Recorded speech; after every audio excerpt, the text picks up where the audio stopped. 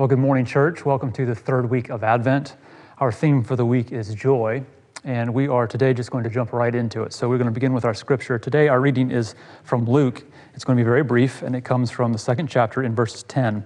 This is the moment when the angel appears to the shepherds who are, we're told, tending their flock on the hills at night. And when the angel appears to them, they, of course, are scared. It's something they certainly don't know or recognize, or it's not something that they are accustomed to seeing, and so they're terrified. And in response to that, the angel says in this verse 10, it says, "Do not be afraid, for see, I am bringing you good news of great joy for all the people."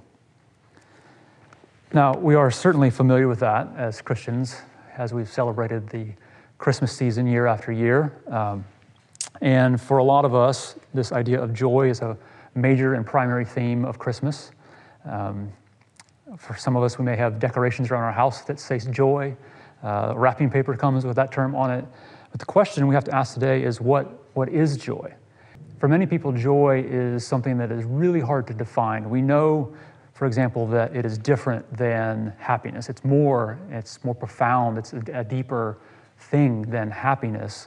But when we ask what is it then, we have a really hard time putting our finger on exactly what joy is.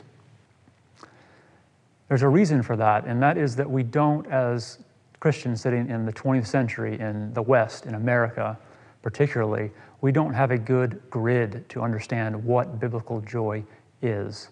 We have likely experienced it. We can taste it at times in our life. And as we go through today and we talk about what the biblical understanding of joy is and the call to be joyful people looks like, you're going to begin to recognize moments in your life maybe when you've experienced that, and that hopefully will help us to define it. But for most of us, we've experienced it, but we can't say what it is. Today, as I said, we're going to be looking at this theme of joy, and we'll be looking through the scriptures and pulling out descriptions and moments when God's people have experienced or expressed joy. And while the most joyful moments, that of the birth of our Savior and then certainly his resurrection happened in the New Testament, we get our best handle, our best understanding on what biblical joy is as we look at our Old Testament. And the term for joy shows up first in Deuteronomy, and we're going to turn to that now. It comes in Deuteronomy 28, and it's verse 47. And it says this, "Because you did not serve the Lord your God joyfully, with gladness of heart, for the abundance of everything. Therefore you shall serve your enemies, whom the Lord will send against you, in hunger and thirst, in nakedness and lack of everything." Certainly this is not the most joyful picture. This is in reality a curse that God is giving to his people, telling them that because they fail to live up to their calling, because they fail to recognize him and his gifts for them, they will ultimately find themselves being conquered. But buried in this brief scripture, this curse is this, certainly the phrase joyful, but also this concept and the idea that as a people of God, we are called to be joyful. And it says that we are to joyfully rejoice in the gifts that God has given us. And the idea and the sort of the principle that has been put forth here is that when we fail to be joyful people, things fall apart. While it doesn't say that to be joyless is a sin, that's nowhere in the text. To be joyless is rather to fail to thrive. This idea, this concept of joy in the biblical text is a key element to thriving, and that's what God is speaking to here. The idea that if Israel fails to be joyful, to be exuberant, to celebrate the goodness that God has put into their lives and their lives together, then ultimately it will go bad for them. As we turn to other occurrences of this term and theme of joy in the Old Testament, we won't read them all today, but I do want to describe a few of them for you. In 1 Samuel, when David defeats the Philistines, we're told that the people respond and rejoice. They fill the streets and they rejoice and sing with joy, we're told. After Solomon is crowned, we're told that the people play pipes and they rejoice with joy. In Chronicles, David gives this speech to his people in which he calls them to recognize the things that God has done for them. In response, they bring 3,000 animals to offer as burnt sacrifices, and they fill the streets. And again, we're told that they ate and they drank before the Lord on that day with great joy. In Ezra, we read of the time when, after having returned from the Babylonian exile, the people lay the beginnings, the foundation stones for the second temple, for the return of God. And we're told that at that moment, people fill the streets and shout with joy. Then in Nehemiah, we read about the time when he rebuilds the wall around Jerusalem. And this is the moment when the city is reestablished. And it's a big moment in the history of Israel as they return from exile. And in response, as you can guess, once again, the people were told they play pipes and they shout with joy. There are many references to joy and singing and praising and shouting and rejoicing within the Psalms and the Proverbs, too many, in fact, to even begin to discuss today.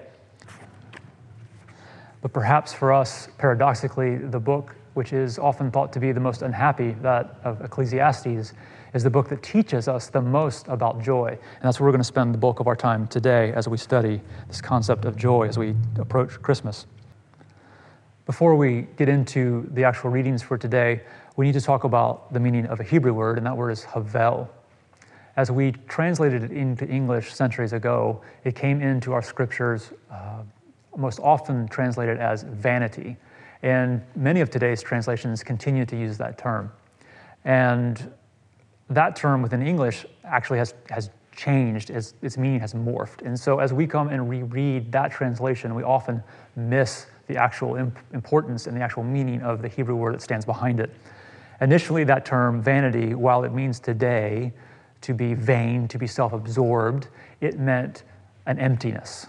And so someone who is vain, we think now is self-absorbed, but at that time, someone who was vain was sort of empty and meaningless. And some translations today use that meaningless term. I believe the NIV, for example, is one of those. But the word havel actually means and describes a vapor or a mist. It is perhaps most understood to us today as the moment when you go outside on a cold, brisk morning and you breathe that first breath and you see your breath and that sort of vapor as it leaves your mouth and it exists for just a moment and then is just gone. That is the term, that is the idea that this writer is calling to mind and using. And so you will see that I have used the word vapor in the place of havel as a more sort of accurate presentation of the ideas that the writer wants us to understand. As he opens, his opening line reads as follows. It says, "Vapor of vapors," says the teacher. "Vapor of vapors, all is vapor. What do people gain from all the toil at which they toil under the sun?" It's quite an opening. That's quite a first impression. And he's coming right out of the gate. And one thing I should say about Ecclesiastes is it's not a book like some of our New Testament books which develop ideas and thoughts and lay out arguments. It is much more of a meditation on the purpose or meaning, or in fact meaningless or brevity, the vaporness of life. And so it weaves back and forth between these expressions of the brevity and the fragility of life. One minute he's talking about the utter uselessness and purposelessness of life, and then the next moment he's talking about joy, which is where we want to spend our time and end up going, and how we ought to celebrate and how we ought to live our life. And then the next moment he veers right back into just utter despair over the meaningless and the vaporness of his life. And so we're going to concentrate first here on this opening, which sets the theme, and then he goes on to say this. He says, "All things are vapor, more than one can express. The eye is not satisfied with seeing, or the ear filled with hearing. What has been will be, and what has been done is what will be done. There is nothing new under the sun. Is there a thing of which it is said, 'See, this is new'? It has already been in the ages before us." In this moment, the teacher, as he's called in the text, points us to the fact that there is ultimately nothing new. And it is this moment of despair that there's nothing to be discovered that has not already been discovered. There's nothing to be said or spoken or written or thought that has not already been thought. And it is, as the text opens, it is a book of despair, and one of the reasons which it has been called the most unhappy book in the text. He goes on from there to say, "So I applied my mind to know wisdom and to know madness and folly. I perceive that this also is but a chasing after wind. For in much wisdom is much worry, and those who increase knowledge increase sorrow." So after swearing off seeking new experiences and new things, he turns his attention to learning, to seeking wisdom and knowledge. And he finds out, in fact, that even that is folly, he says, or vapor. It is meaningless. He finds that in gaining wisdom and gaining the knowledge which he seeks, ultimately it just brings into his life more worry and more concern. And then he goes on to say, as a result, he says, "So I hated life, because what is done under the sun was grievous to me. For all is vapor and chasing after wind. I hated all my toil in which I had toiled under the sun, seeing that I must leave it to those who come after me. And who knows whether they will be wise or foolish? Yet they will be master of all for which I toiled and use my wisdom under the sun. This is also vapor." As he's reflecting on his work of his life, his toil, as he says, he thinks to himself and he wonders, what good is all of the work that I have done? What good is all of the wealth that I have amassed? What good are all the things that I have accumulated? Because in the end, I will be gone and they will be left to someone else. And who knows whether or not they're going to take care of that? Who knows whether or not they're going to be wise and run the business as well as I did? Who knows what is the purpose of it all? In the end, it serves no purpose. From there, he goes on to say, "There is an evil that I have seen under the sun, and it lies heavy upon humankind, those to whom God gives wealth, possessions, and honor, so that they lack nothing of all that they desire. Yet God does not enable them to enjoy these things, but a stranger enjoys them. This is vapor. It is a grievous ill." And what he's saying here is that he looks around the world and he sees all of these people who've done the same things that he has done. They have amassed wealth and good things and food and homes and prestige. And because of the way that they approach their life, they enjoy none of it. They're so caught up with the accumulation. They're so caught up with prestige. They're so caught up with becoming people of honor that they fail to enjoy the things that God has given them. And he goes on from there and he says, "This is what I have seen to be good. It is fitting to eat and drink and find enjoyment in all the toil with which one toils under the sun, the few days of the life God gives us. For this is our lot. Likewise, all to whom God gives wealth and possessions, and whom he enables to enjoy them, and to accept their lot and find enjoyment in their toil, this is the gift of God."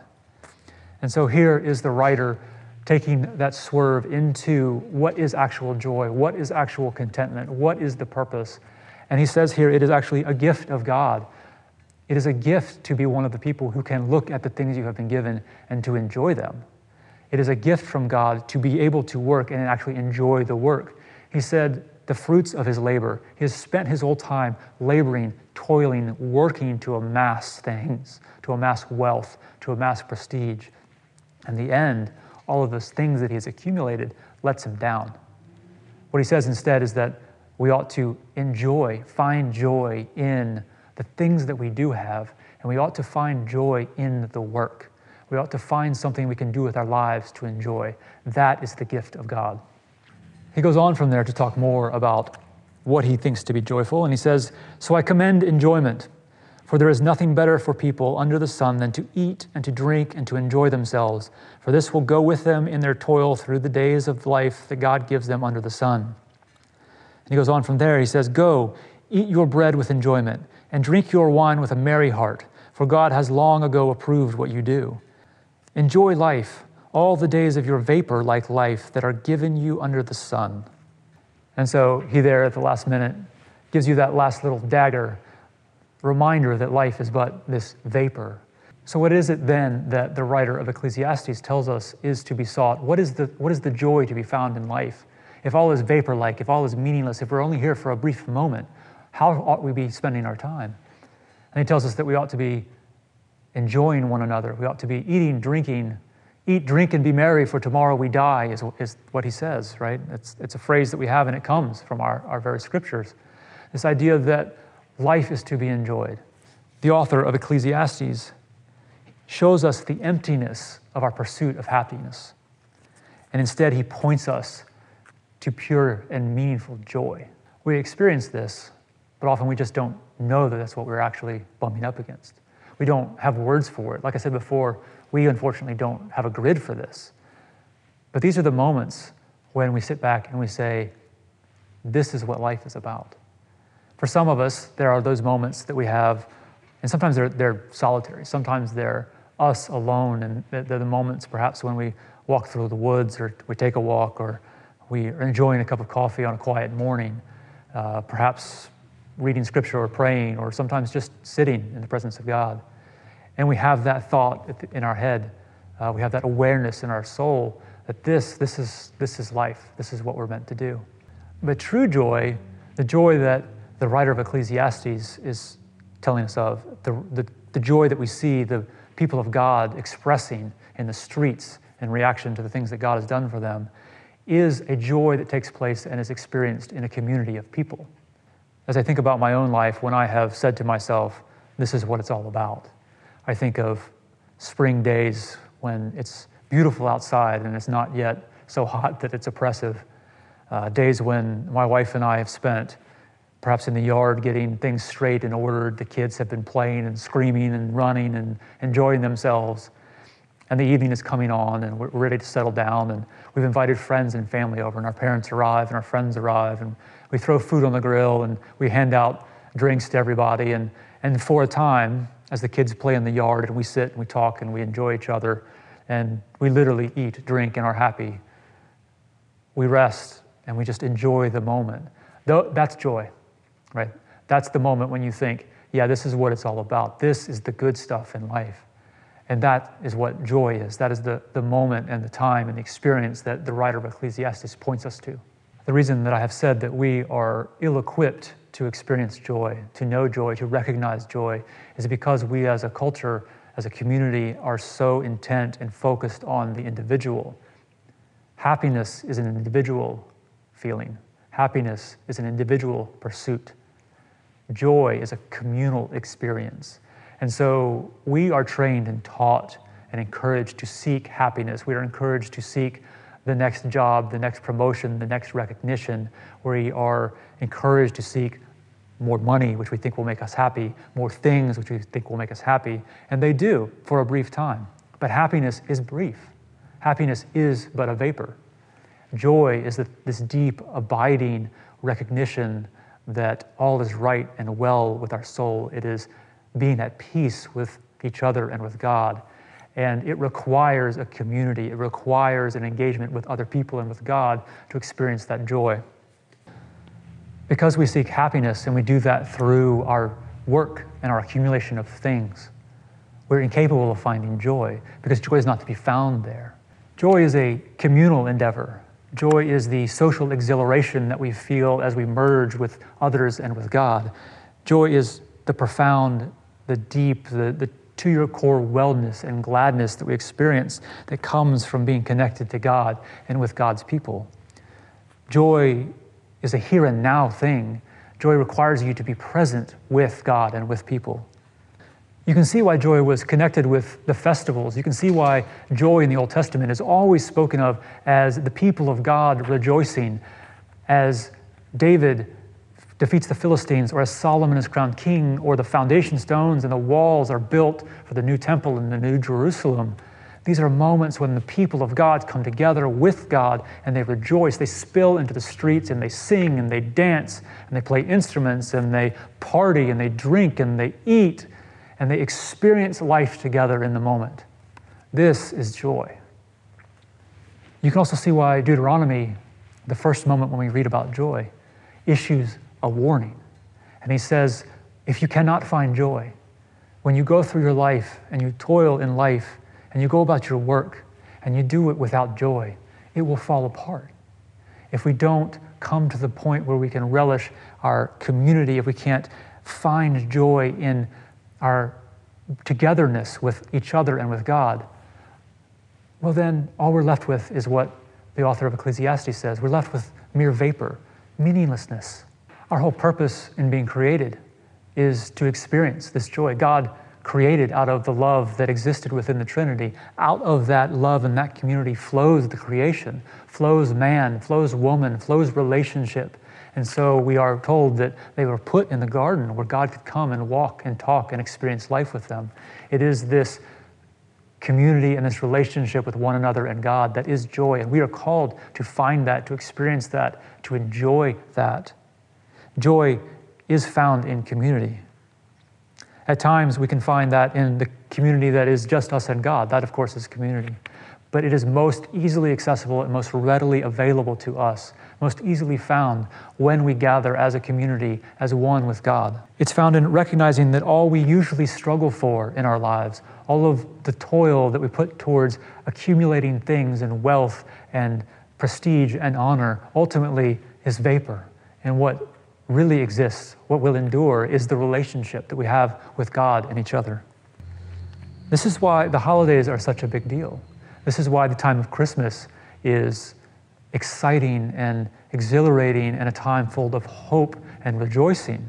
Because for even those who don't recognize the religious, spiritual, Christian reality of Christmas, this is a time when, for a moment, we all stop. We gather, we eat, we drink, we spend time together, we enjoy each other's company, and we stumble upon, perhaps unknowingly, we stumble upon the experience of joy. So when we read that the angel tells the shepherds on the hill, "Do not be afraid, I bring you good news of great joy for all people," we can begin to understand and see what he's talking about.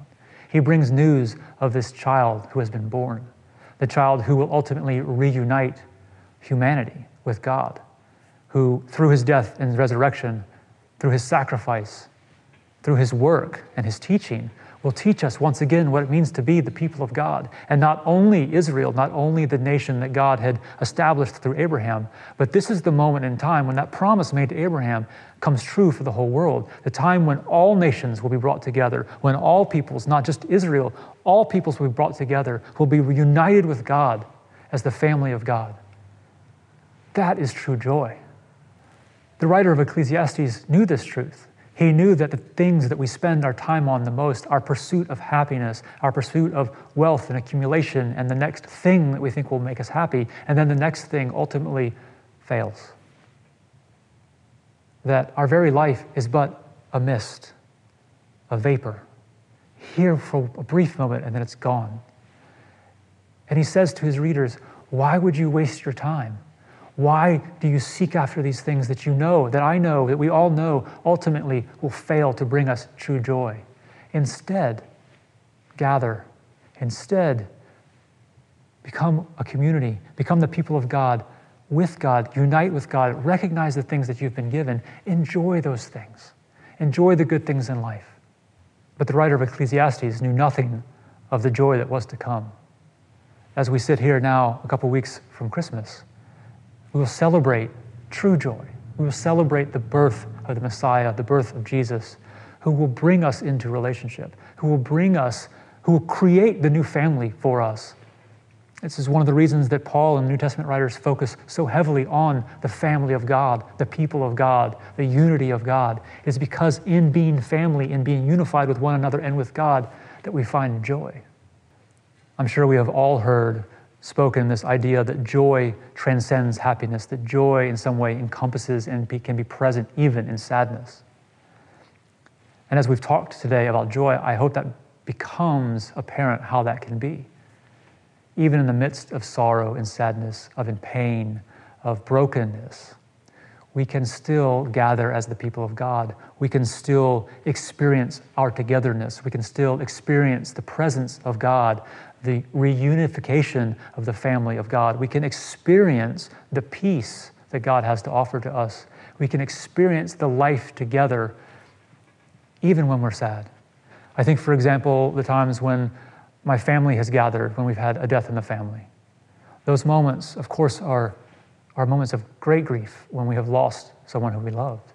But they're at the same time, there's great joy and laughter and happiness even to be found in the midst of that suffering and sorrow. And that is because those are the times when we gather.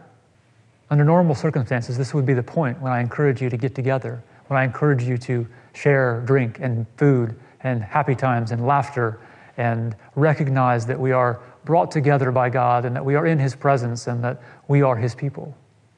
That, of course, is not wise at the moment. It's difficult. But I think that makes the point. It is difficult. It's difficult, one, to gather, but it's difficult on us to not be able to do that. We realize that this moment and this time that we can't gather, families can't gather in large numbers, that we can't gather with friends, that we can't have our office parties and our family gatherings. To be robbed of that hurts. We recognize that our joy has been stolen. So rather than encourage us to gather in the midst of a pandemic, I want to call on us all to find creative ways to connect with one another. If we understand that joy requires connectedness with God and each other, that joy is the experience that we have when we come together, and we look into the face of a pandemic that means that we can't gather in ways that we would want, how can we then do that? How can we make use of phones and letters and Christmas cards and online tools and Facebook and Zoom and all these tools that we thankfully do have? How can we be intentional about using those? How can we look for, find, and even create moments of joy as we enter our Christmas season?